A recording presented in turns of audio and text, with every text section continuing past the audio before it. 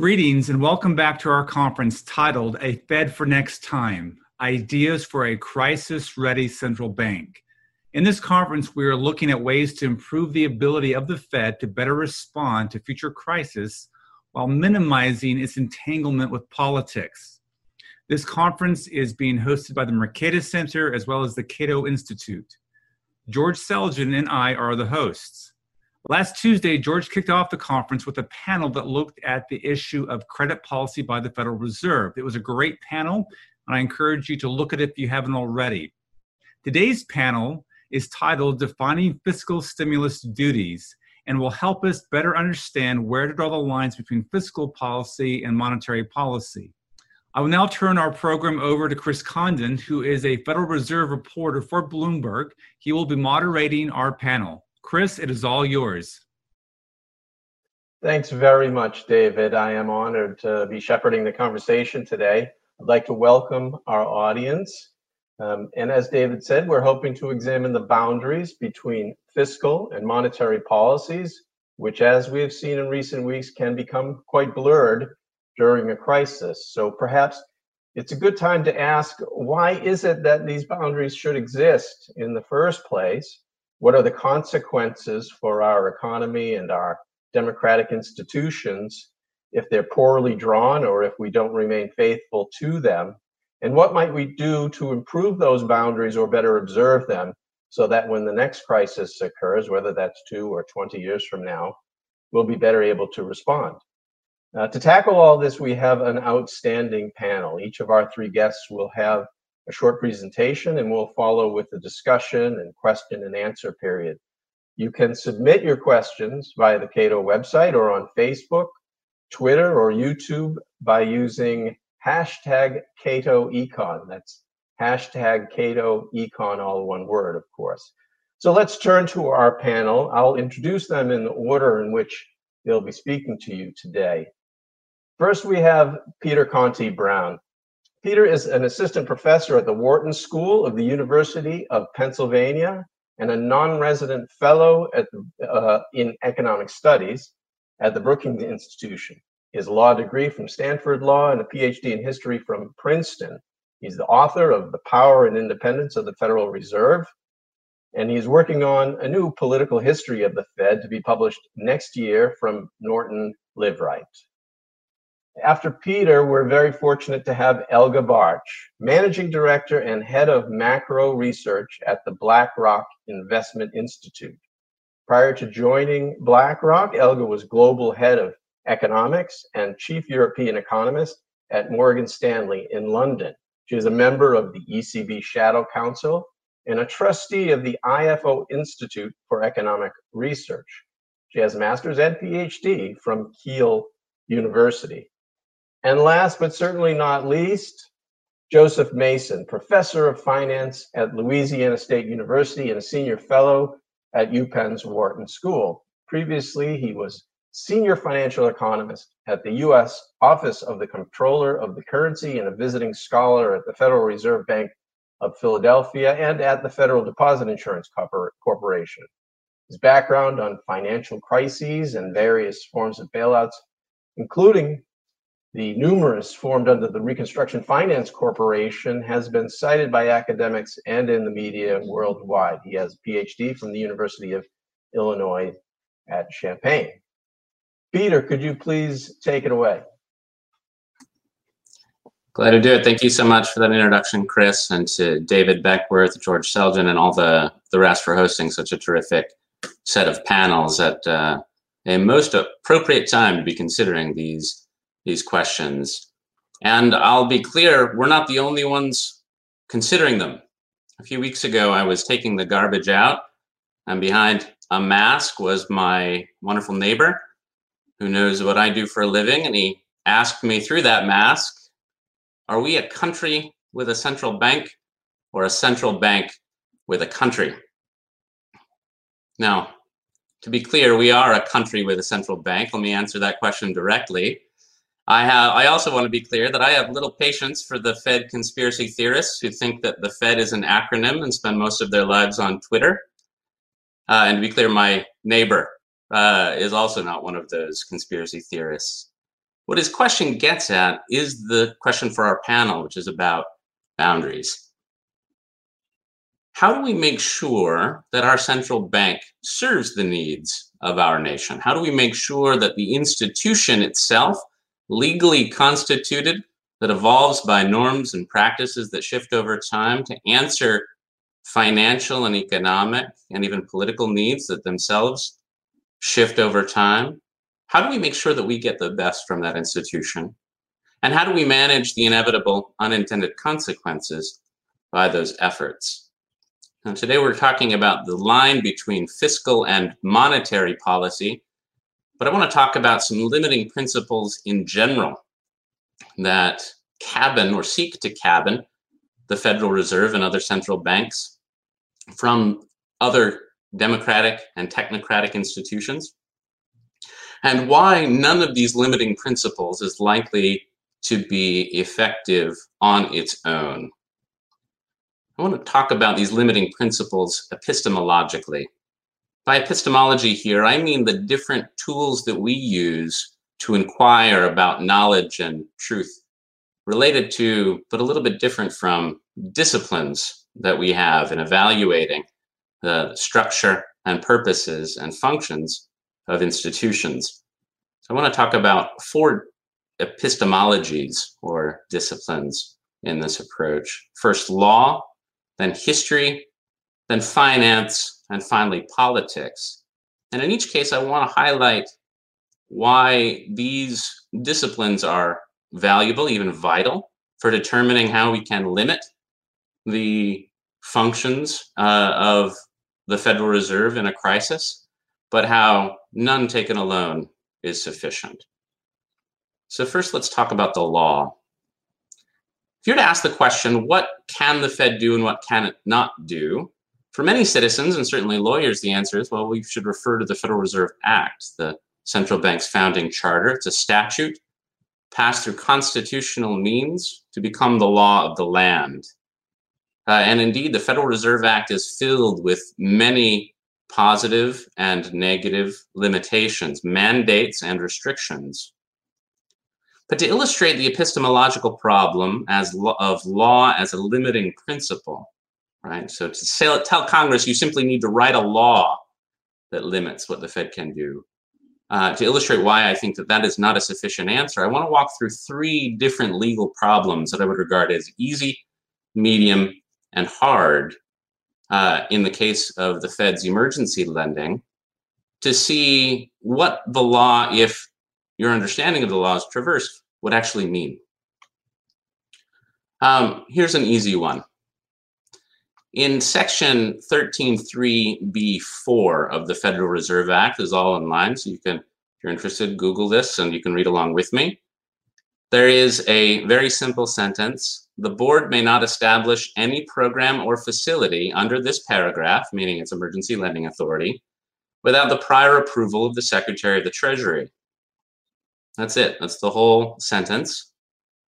So surely, from a legal perspective, one limiting principle is that whatever else the Fed may do, or whatever else emergency lending may be, it must have the approval of the Secretary of the Treasury. But what if the Fed just doesn't do that? What if the Secretary of the Treasury seeks approval from the Fed before engaging in its emergency interventions? What if the Fed, and I want to be clear, there's no evidence at all that the Fed has done it in the 2020 crisis, but what if some future central banker just said, we're not gonna? What then? Well, I think I call that an easy problem because the legal limitation is so clear. But what happens when a central bank chooses to ignore even clear legal restrictions is not at all an easy problem. Let me take a question that I would regard as medium difficulty in statutory interpretation. And this is one that my friend and our panelist from Tuesday, Lev Menon, sees as a limiting principle, but I'm not so sure. In 13.3b.1, we read, as soon as is practicable after the passage of Dodd-Frank, the board shall establish by regulation the policies and procedures governing emergency lending under this paragraph. Now, that happened as soon as is practicable, took about 3 years, but they did it. Now, reading again in the statute, such policies and procedures shall be designed to ensure that any emergency lending program or facility is for the purpose of providing liquidity to the financial system and not to aid a failing financial company. I'm going to read that part again, but I'm going to change the way I emphasize the words. Such policies and procedures shall be designed to ensure that any emergency lending program or facility is for the purpose of providing liquidity to the financial system. And I'll just stop there. You see the difference. On one reading, it seems that the Dodd-Frank amendments restrict any emergency lending under 13.3 to the financial system. But in the first reading, it seems to be that whatever restrictions might be in place are that emergency lending cannot be to aid a failing financial company and must be toward the system. Now, I regard this as a medium question. I think those who read it as Lev does, and he's not alone, are making a perfectly reasonable textual interpretation of the statute. But I think my version is also pretty reasonable. And I think 13.3 is meant to be systemic interventions, facilities, not individual companies, and that taken in its full context, that would be true. So who's right? Is Peter's version correct or is Lev's? Well, we don't have a judge to intervene and settle the score, and so we get a question of medium legal interpretation. Now, here's one that I would regard as harder, but related. It's in the same section, 13.3b1, and it says that these regulations that the Fed must pass around emergency lending have to be sure that are designed to ensure that the security for emergency loans is sufficient to protect taxpayers from losses, and that any such program is terminated in a timely and orderly fashion. What does timely and orderly fashion mean? How do taxpayers realize losses from a non-appropriated entity like the Fed? Is that just through the remittance that comes at year's end? What if that remittance was completely non-legal? It wasn't formalized in statute until 7 years after this statute was written. Now, I could go on. I love this stuff, reading the Federal Reserve Act. Most of you won't. But even if you do, we must all realize that law's power as a limiting principle to which all of us may unanimously agree is a mirage. It's very fraught, even for easy cases, but very hard ones can make law extremely clumsy to circumscribe the power of central banks. And if you don't believe me, then I want you to go look at 2 recent Supreme Court cases, one on DACA and the other on Title VII, and see if you agree that textualism is always such a straightforward exercise. All right. I want to spend most of the time on the law because this is one of the most obvious tools that we reach for when thinking about limiting, but I want to go quickly through history, finance, and finally politics.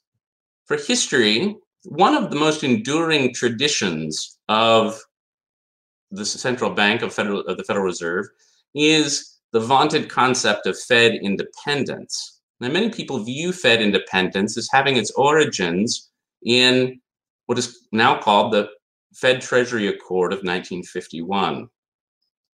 And I think that's all incorrect, just as a matter of history.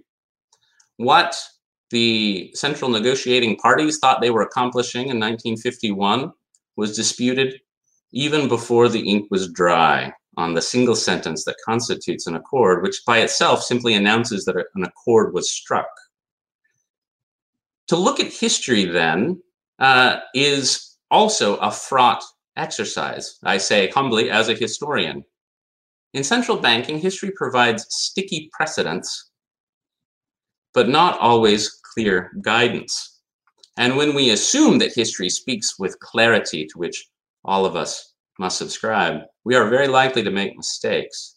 Indeed, I view the Fed Treasury Accord as gaining its life after to justify the substantial interventions sideways and orthogonal from the president by Paul Volcker a quarter century later. What about finance?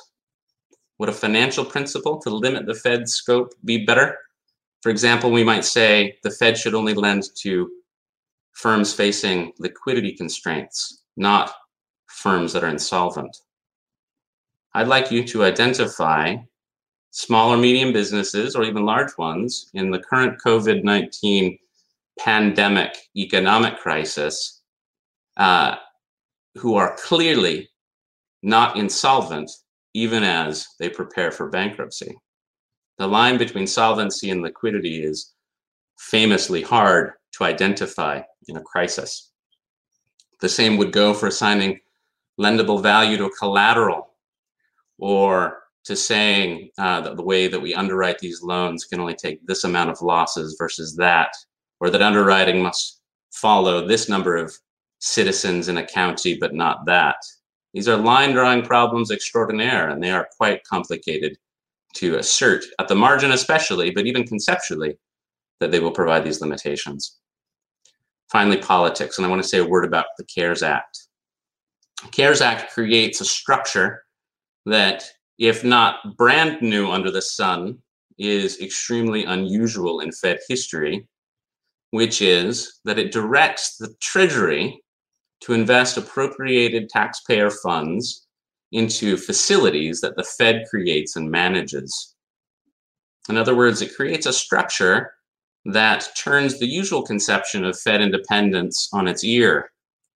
We're not so much worried about protecting the Fed from politics as we are saying that politics must follow the Fed's lead. And I'll confess that I am troubled by this structure. I don't want to second guess emergency responders who are working furiously in order to provide interventions that I would regard as desperately necessary, even if in a world of second or third bests. But I will say that if this endures, if this becomes a sticky precedent and tries to lay claim on future politicians and central bankers, I fear very much a world not just where the Fed should be protected from politics, but where politics should be protected from the Fed. I think it is probably better if we abandon the CARES Act structure for future iterations of emergency lending and say that fiscal policy with appropriated funds should be done by the Treasury with the political oversight that we'd expect for that, and that emergency lending facilities in unusual and exigent circumstances should be the exclusive purview of the Fed with initial approval by the Secretary of the Treasury and distinct oversight sufficient for those actions. The last thing I'll say, as I'm running out of time, is I want to express some humility about these conclusions. I'm not at all certain of them. I wonder sometimes in my scholarly efforts to pull the curtain back on the Wizard of Oz on Constitution Avenue, the Federal Reserve, if the citizens of Emerald City aren't better off knowing that there's a good wizard out there managing this system, or if we're better off exposing the Fed and placing it on a more realistic foundation, that these are people with expertise who have worldviews and are exercising value judgments. I didn't read the second book to find out what happened in Emerald City after the wizard was exposed. Maybe they thrived, and maybe they didn't.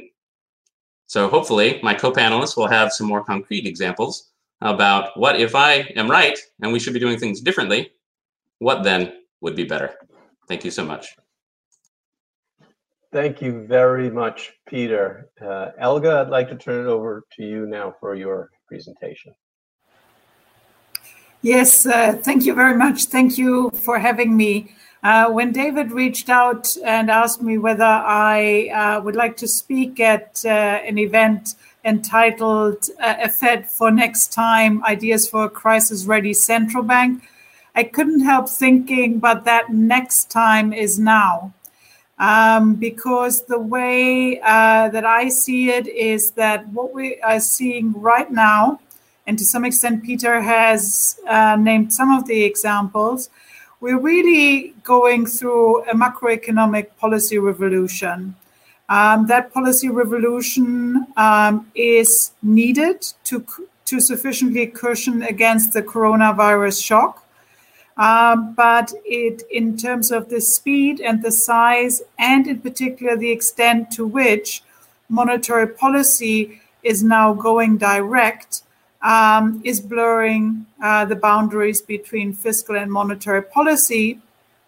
And such a policy shift could indeed open the door to not only unprecedented government intervention in financial markets and private companies, but it could also further down the road create a slippery slope unless we are starting to put some proper guardrails around the coordination between monetary and fiscal policy and start to think about how best to define an exit strategy.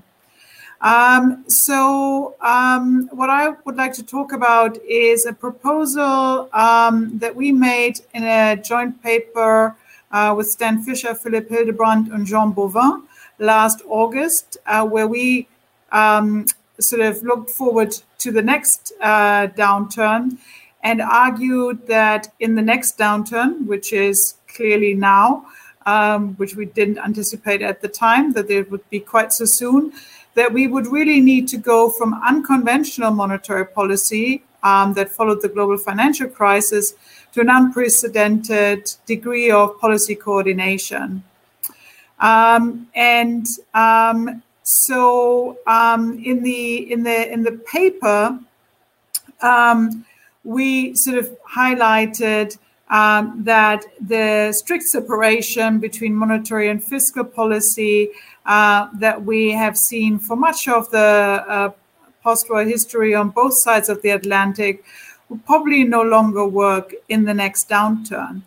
And one key reason why we came to this conclusion was indeed the limited leeway central banks around the world, even the Federal Reserve, had to provide fresh monetary policy stimulus in the event of another cyclical downturn. So faced with a monetary policy tank that wasn't even half full, and in some parts of the world, Europe would be one, almost running on empty already, we argued that in order to overcome the limitations of the effective lower bound for interest rates, we'll need to see much closer coordination. And that is exactly what we're seeing at the moment. And some of it is down not just to the size and the speed of the COVID-19 shock, but also its nature. Clearly, there was a need to move at high speed and boldly. And it was also obvious that fiscal policy on this occasion really needed to take the lead.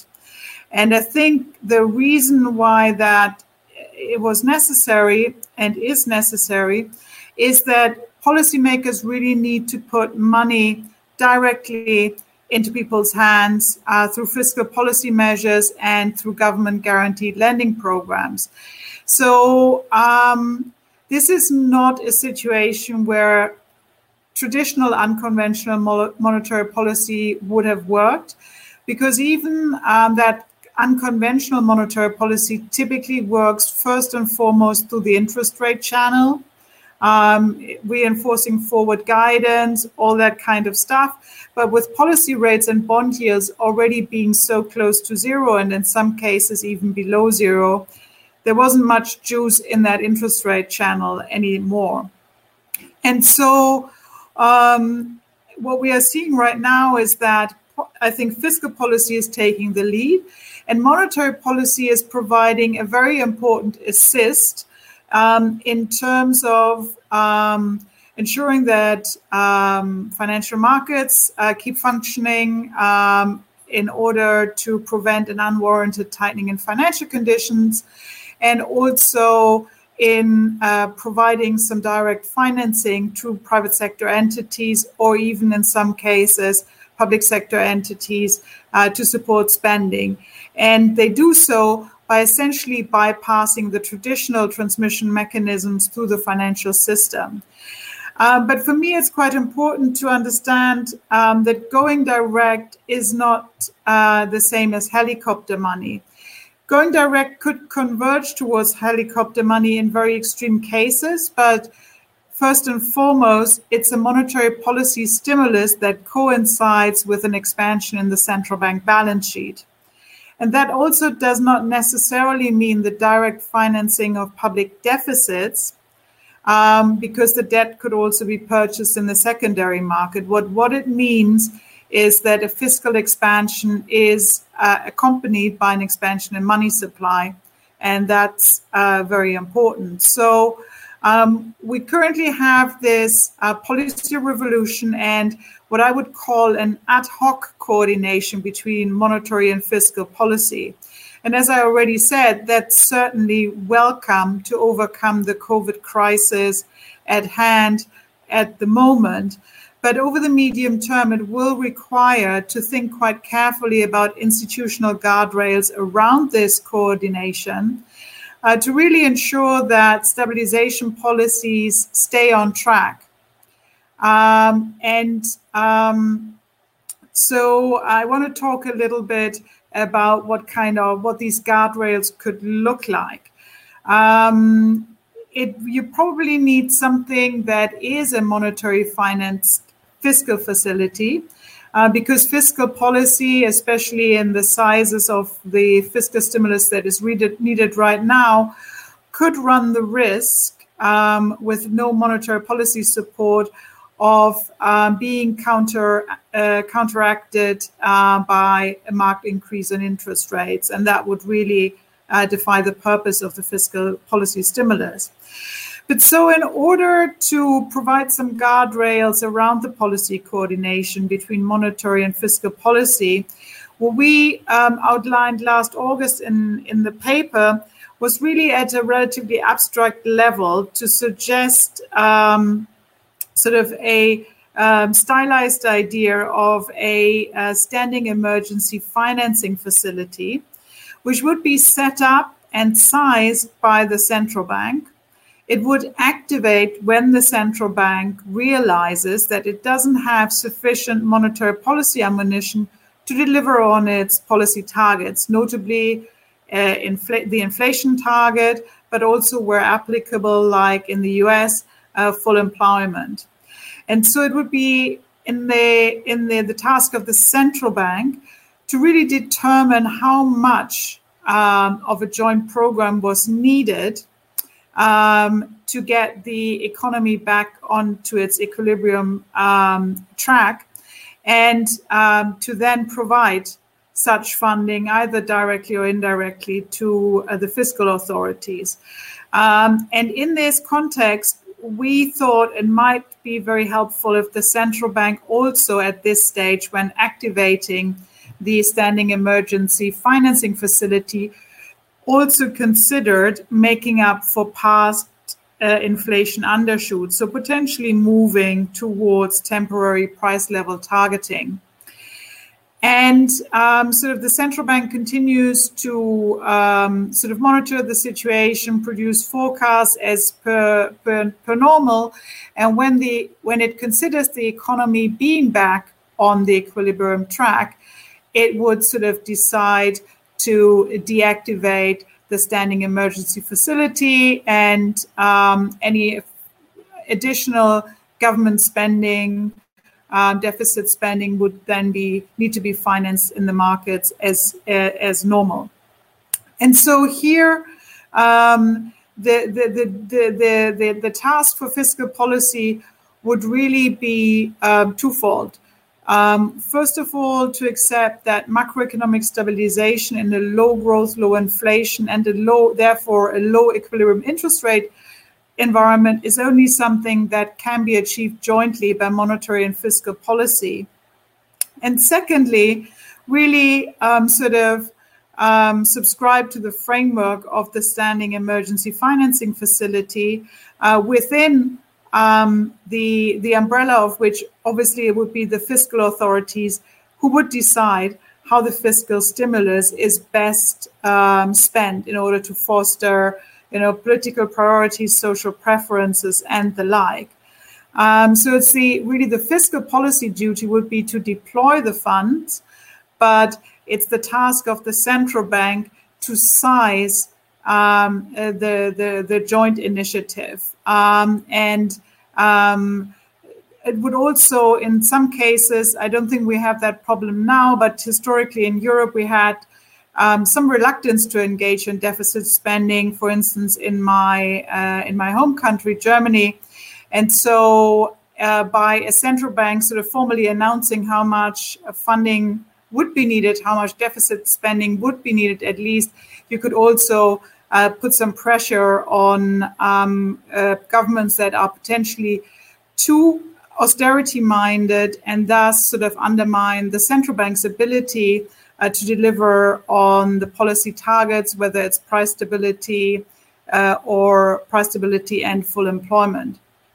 So let's just, before concluding, just quickly assess the revolution that we have seen literally happening in macroeconomic policy making in just 3 months' time.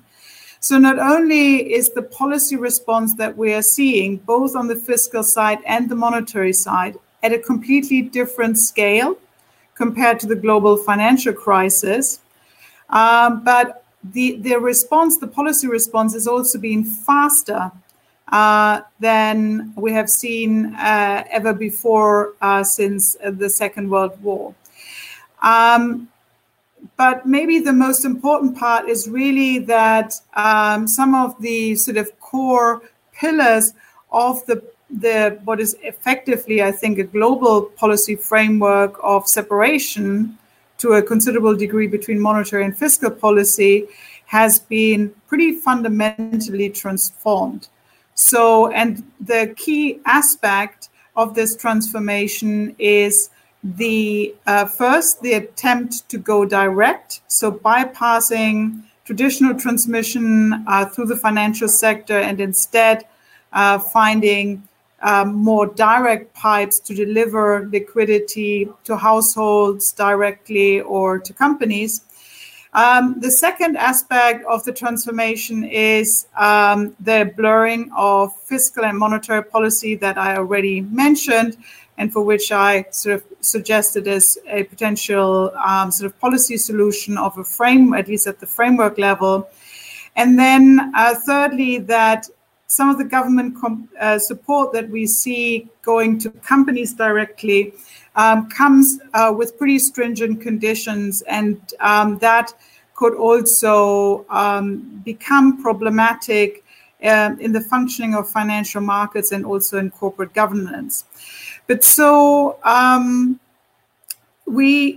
think in the space of literally just a couple of weeks, seem to have now crossed the Rubicon in terms of the separation between fiscal and monetary policy, and sort of moved without sort of much of an in-depth discussion about frameworks into this ad hoc coordination.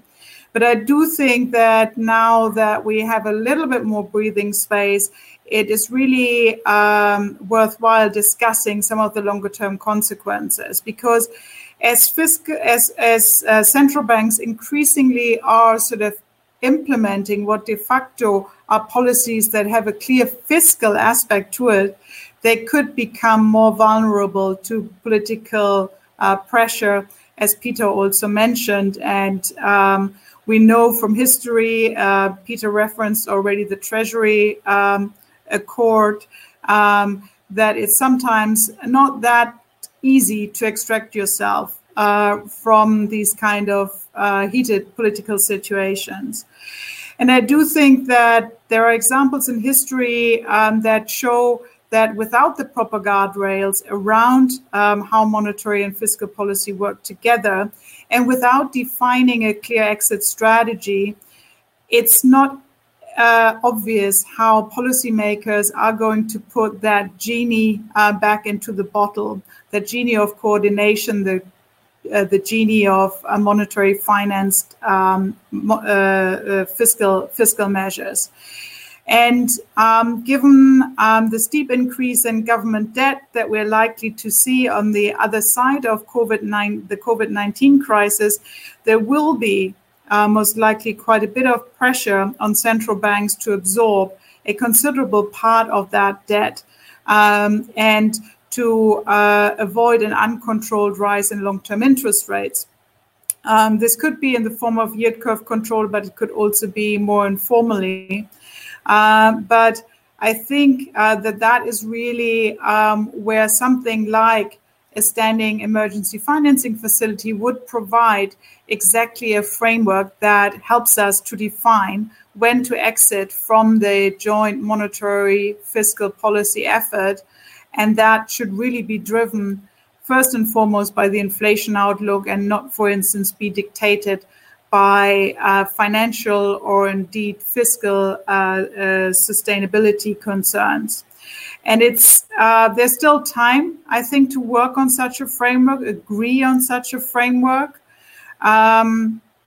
because if we don't, the orderly exit from this policy revolution could become indeed more difficult, and it might require another run-up in inflation, as we, for instance, saw in the 1950s, before it becomes obvious that really we need an exit strategy in order to anchor inflation expectations firmly and the benefits of this. So let me just sum up by again sort of stressing that the next time is now.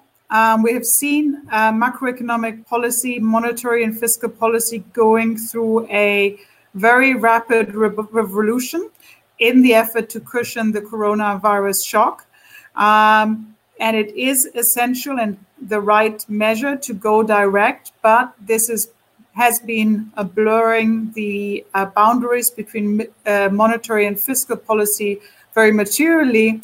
And this could potentially put us on a slippery slope unless we use the time well to put some proper guardrails around this ad hoc coordination and start to think about how best to define a clear exit strategy. And we think that the framework we provided in our paper last August would be such a framework. Thank you very much. Elga, just a quick reminder to our audience at this point that you can submit questions. Just include the hashtag, the hashtag CatoEcon. We've got several good ones in the queue already, but please submit a few more. We'd be happy to ask them. Joe, you are next. Please take it away. Thanks, Chris. Elga brings up some good points there with regard to exit. And I want to highlight those as I begin before I even get into entrance and what it is we're entering. But when you conceive of something as an emergency financing facility, then one thinks about the world once the emergency has ended.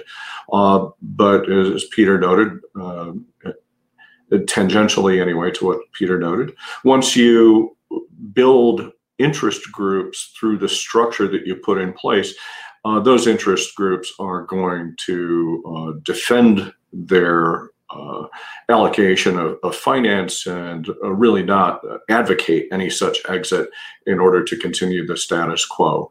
This is a very complicated machine we're talking about, as complicated as monetary policy is. And I want to go back to the foundations of monetary policy. Really, what do we expect the Fed to do? And get to the question of how does a credit facility fit into what the Fed does? Monetary policy really is built around the nexus of money, prices, and growth.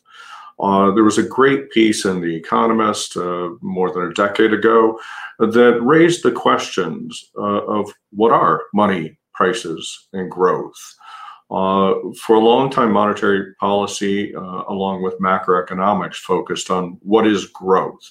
We like to say, oh, it's just GDP. But once you start digging down into GDP, which GDP components, what does GDP contain? Does it contain services? Does it contain the tech sector? Many other aspects of GDP are still being innovated in terms of how to measure GDP, how to measure growth, and how to measure economic activity. Of course, growth has to be weighed against prices. Prices are typically gauged by inflation. But what is inflation? We really don't know that. We take some CPI figures, some PPI figures. We know that there are problems with chain linking, with the quality of goods over time in measuring those inflation measures. This is a very technical enterprise. There are people that devote their entire lives to the study of what is inflation and how do you gather price data. But even more than a decade ago, the economists raised the question of what is money. The idea of money is changing over time, and we don't even need to go to cybercurrency to think about that.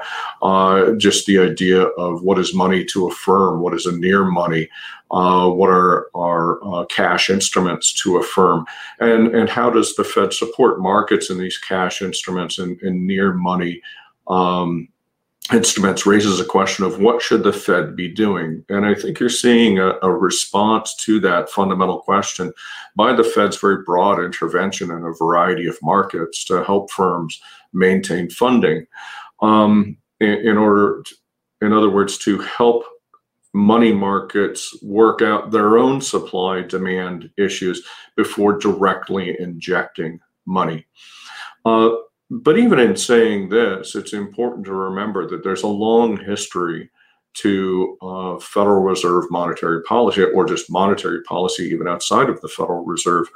The Federal Reserve started up really with very little idea what monetary policy was. The main objective was to be an investment bank, if you will, for U.S. Treasury debt. The Treasury needs an investment bank because a Treasury that also controls inflation could inflate away the value of the debt that they're due to repay over time, and therefore has no credibility. That lack of credibility was shown throughout the history of the United States under the first and second banks of the United States, where, to be quite honest, foreign investors really didn't have a lot of confidence that the U.S. could really maintain their position on a gold standard and wouldn't otherwise devalue, which led ultimately to the founding of the Fed in order to stabilize Treasury issuance.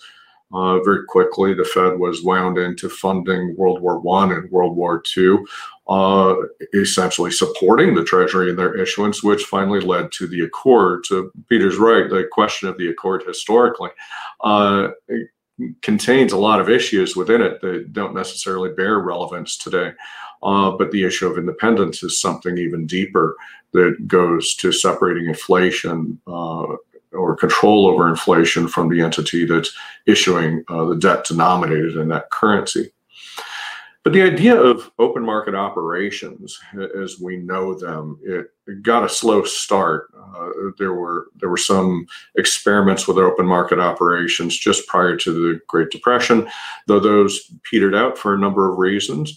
It really took hold then in the 1950s after World War II, and the Fed got around to doing something other than funding Treasury operations. Very quickly, the issues of open market operations got into issues of what are appropriate targets, because you can't see growth directly, and you can't see growth but for a lag in prices that occurs after you intervene in the money markets. So what do you use as a target in between your intervention and the price effect and the growth effect? The Fed played with reserves for a long time, free reserves, Fed funds. Now the Fed has been going through a period of change with regard to their targets. Fed funds hasn't quite worked as well. It actually hasn't worked for a while. And so it's kind of not surprising to see the Fed intervene a bit in direct credit policy. If you don't have a target and you're not sure where things are going, why not intervene directly in markets? Credit policy has been with us for a long time, since the Jeffersonian ideals. The idea was we need to support farmers. Agriculture is where the United States future is. And so we've always supported farmers. We just do it that way. One of the first special pieces of bankruptcy codes was written for railroads because they're socially valuable. We thought these transportation links needed support. But these are examples of what you might think of as targeted industrial policy. They flow through to homeownership. It's another targeted area. But what the Fed has really gotten involved in is a more general credit policy, offering credit to the economy without thought to a particular industry. But the trade-off between target and general policy can be a little bit tricky. The general idea of what the Fed is doing was built out of the historical experience with the Reconstruction Finance Corporation in the 1930s. Though the Reconstruction Finance Corporation itself began really with the War Finance Corporation enacted to help funding efforts to fight World War I, which was itself an emergency, if you will. The Reconstruction Finance Corporation is often held up as an example of a general credit policy that was very successful. But I offer the assertion that what made the features that made the Reconstruction Finance Corporation successful are largely features that we are reluctant to advocate today. Those features can really lie around three main elements: funding, scope, and the ending, or the unwind, as Olga was talking about.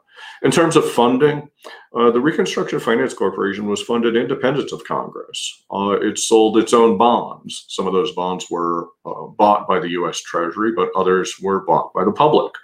With this kitty of funding, the RFC did not have to rely upon congressional appropriations, did not have to rely upon the congressional funding process, and could be very, very independent of Congress. That independence became a problem, just like recent funding under the CARES Act, with regard to who the RFC was giving funding to. And within a few months, there was a crisis developing with regard to disclosing the names of banks who had borrowed from the RFC, with papers putting those out, there being leaks in Washington, et cetera, et cetera. And so the reactions you're seeing today are very, very typical of these types of programs, but there's something that should very much be taken into account and just adopted. Let's disclose. Scope is very important, as Peter noted out. There's a trade-off between liquidity and solvency. The RFC was supposed to provide liquidity. They were very clear that they did not support insolvent institutions. And there are many institutions that they turned down. The RFC gave out loans initially. Loans really didn't help. If you really want to help firms, you need to invest in capital. So within a little over a year, the RFC turned to giving capital to banks and later on to non-banks. So the scope even evolved to all commercial enterprises. It's important to note that then the RFC turned into an entity that helped finance World War II as well. But even without going that far, the RFC spawned many agencies that are still around, including Fannie Mae, the Small Business Administration, the Export-Import Bank, entities that were left even after their unwind. And I want to make the point, the unwind wasn't easy. The RFC was supposed to be an entity that existed for 1 year and then was done away with. Of course, when we came up to that 1 year, Congress said, no, we want you around for a while. Gave them a couple more years. It was supposed to go away in 1935. Congress again said, no, extend. It eventually extended until 1957. part of the problem of the unwind came because it's hard to define an emergency. And when you're done with an emergency, were we done with the Great Depression in 1935, or did we think we were done in 1935? I mean, we know now we went through the 37 recession, but we didn't know then. But still, many were not willing to put this entity out of business. Sure, it lasted through 57, but that was through World War II. But even after World War II, authorities said, well, wait, no, we can't get rid of this yet. We need that credit funding. So when do you decide this is done? In fact, Congress decided with regard to the Small Business Administration and the GSEs and the Ex-Im Bank that will never be done. We need these around. So why not build a general entity that will be around and manage it along those lines? Well, when you start intervening generally in the economy, you don't have a say in what industries you're going to support. And in the hearings around the dissolution of the Reconstruction Finance Corporation, one of the main objections from members of Congress was that the RFC had invested in, and I quote from the hearings, whorehouses and distilleries. And it was felt that maybe the United States didn't really have a role in supporting such industries. So this idea of the ending and the unwinding is important, but it even goes beyond those considerations. The end of the RFC really didn't come until the 1970s, because it was only in 1957 that they began unwinding these investments. So you have a firm, say, who has support from the RFC, either equity, capital, or a loan, who's going to take that over. Can the RFC sell it? Will a bank take it? Some banks would take, others they would not. You need to replace this funding structure with something. So really, this is quite an involved enterprise once you get into credit policy and really go down this road of supporting a general credit policy. Certainly, sometimes you need it. Wouldn't you want to invest in developing a COVID vaccine right now? Sure, that would make a lot of sense. On the other hand, if you start picking what you think are winners and those turn out not to be the winners, then you may disadvantage the ultimate winners in the competitive fight. And that is one of the strengths of the United States. In fact, one of the early problems of the United States was pandemics. There were routine pandemics of disease around the United States and the world. And in those days, the European approach was to shut down the economy like we did recently. The US didn't do that. Now, I don't want to make light of the issue that lives were lost, but the vaccines for many of those diseases were developed in the US. So there is something to be said for a free and even playing field, though there's something to be said for support. Do I have an answer to this question? No, I don't. I just have a lot of questions. And the warning that whatever we get into, be prepared to have something big that we could possibly unwind. Thank you. Thanks so much, Joe. Quick reminder again to our viewers, whatever platform you're on, submit your questions with the hashtag CatoEcon.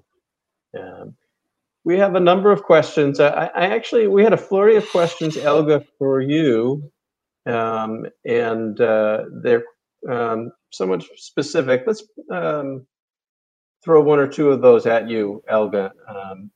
One question says, is it correct to say your proposal amounts to a helicopter drop tied to a price level, but with oversight from the Treasury Department? And a second viewer asks, would you be open to tying the standing emergency fiscal facility to a nominal GDP level target? Yes, thank you very much. It's not, the idea is not really helicopter money. You could argue that in a very extreme case where you commit to have this facility running for an infinite amount of time, it amounts to helicopter money. But really, that is in a very extreme case, and that's not the basic idea. The basic idea is really to a monetary finance fiscal facility of a limited and temporary nature, where the limits are defined and set by the central bank under the policy objectives that the central bank has been assigned by either the constitution or the legislative branches of the respective country, and sort of to put a framework around it. The idea really brings together, on the one hand, the monetary financing part, which again doesn't necessarily mean direct financing. It can also be indirect financing, but it means that the monetary money supply needs to increase to be able to absorb the debt and to prevent interest rates from rising. And then secondly, the combination to basically expedite the process of converging back to the macroeconomic targets, notably the inflation target, to also switch to temporary price level targeting. So I would prefer that over nominal GDP targeting, even though the differences there are mostly in nuances. But given that a number of countries really specify the objectives on the inflation side, and sometimes not even on a GDP or a PCE deflator, but rather on a consumer price index, I think to keep it sort of clean and focus on the price level would be my preferred option. Thank you, Elga. A bit of a broader question for all of you. Each of you, of course, have some very important reservations about how things have unfolded during this crisis. But let's consider what happens if the actions taken by these emergency credit facilities and the extraordinary coordination that's happening between the Fed and the Treasury, what if it turns out to be extraordinarily effective in dealing with this crisis that we have and is quite good at helping the economy bounce back? Does that change the criticisms that you have of it, or might it simply make it more difficult to address and have us stick to the principles that you wish to adhere to? Peter, maybe you could start with that. I think that one of the most effective ways that we create knowledge about central banking is to be very sensitive to what works and what doesn't. I think it was very hard to watch so many people who had buttered their bread during the 1970s and 80s in central banking see 2009 through 2016 as virtually identical. Those who did that missed an awful lot about how the world had changed. So in my critique of the CARES Act and some of the lines that have been transgressed between fiscal and monetary policy now, I hope to update my priors and see what works and what doesn't. I also want to tell you that I'll be putting a time frame around these aftershocks, not just to measure the rapidity of a bounce back, which I think should be the primary focus for what we do, but also the interactions that follow from here. And that will be something that we should be measuring for many years after the fact, how Treasury and Fed and Congress interact with each other. And indeed, I think that's one of the most important aspects here. We are missing so much congressional oversight right now that should have very little partisan content in it. It should instead be about institutional prerogatives of keeping Congress and Fed and the Fed and Treasury in relatively separate lanes. And so I think I would separate those two. I'd look at the economic consequences, for which all of us should be updating our priors, and then I'd look at the institutional consequences, which should take some time to really digest and understand. Joe, I'd invite you also to take a crack at that as well if you wish, but I'll also pose to you a couple of questions that viewers have asked about your thoughts on the RFC.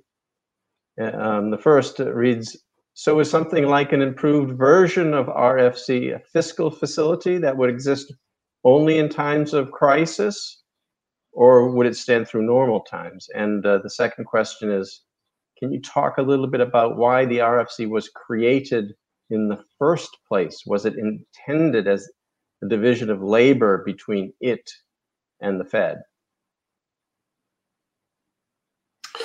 Thanks, Chris. So first of all, to your original question about the crisis, I do not consider what we're going through currently a crisis. It is an engineered slowdown within the economy. It is not even an ordinary recession. It is engineered recession. So if you take that context, the question of what to do next does not necessarily follow your crisis blueprint. One could think, for instance, of how we can most effectively utilize the opportunities presented by this slowdown. We have people at home, people that can't work. Should we target those people for training opportunities that is subsidized by the federal government to retool? If we think through some targeted approaches this way, this might help us emerge stronger. But it's not a crisis. We're not worried about where the losses are. We kind of know where they are. It's not like things got stirred up the way they did in the global financial crisis. So that leads into your other issues.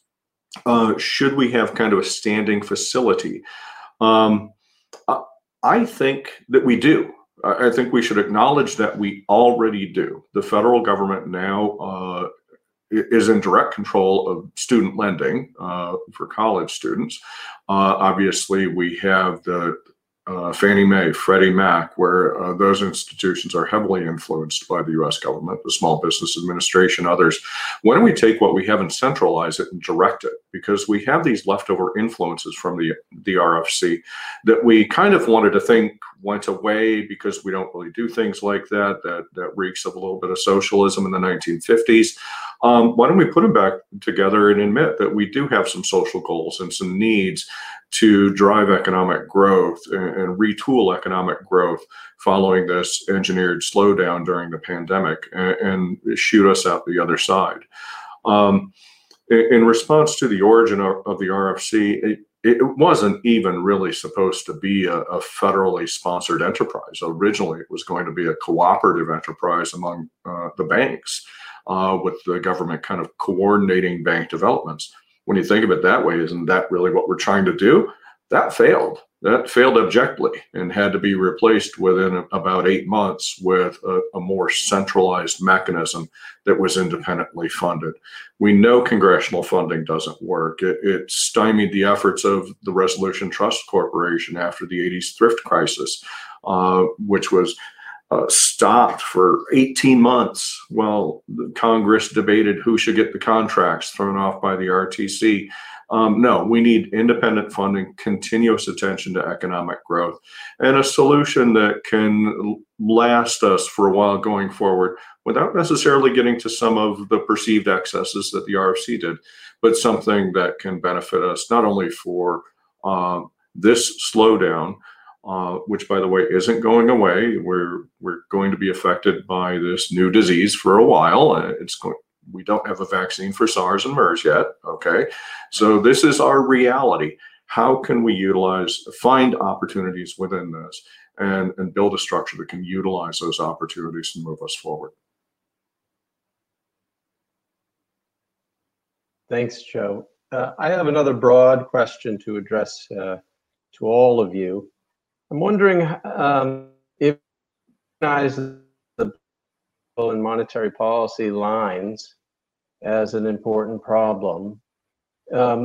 Is this ultimately because of overreach by one institution or another? I think in many years past, we feared the Federal Reserve would overreach its authority. But in this case, is it more so a case of filling a vacuum where the Congress is not acting? And how much does that relate to bipartisan dysfunction in Congress. Joe, I saw you nodding rigorously there. If you could jump on that, and then maybe we could go to Elga for some wrap-up comments as we're nearly up against our limits. Yeah, looking at the problem historically, monetary policy was too successful in the 1990s. It led Congress to be sanguine and say, "Oh, the Fed will do it all for us. We don't need to do anything." Well, sorry, Alan Greenspan retired, and monetary policy doesn't solve everything. We need fiscal policy, but fiscal policy involves tough decisions out of Congress, and I would like them to step up. I don't even need to go to partisan politics to get to that, because in my opinion, both sides have dropped the ball. They need to step up, and they need to play their role in the overall goal of maintaining steady economic growth. Elga, do you have some thoughts on that theme, or another one that you'd like to hit before we close? Yeah, I would. Yes, I have. So I wouldn't necessarily say that monetary policy has overreached on its own volition, but if anything, I would argue it has been overburdened.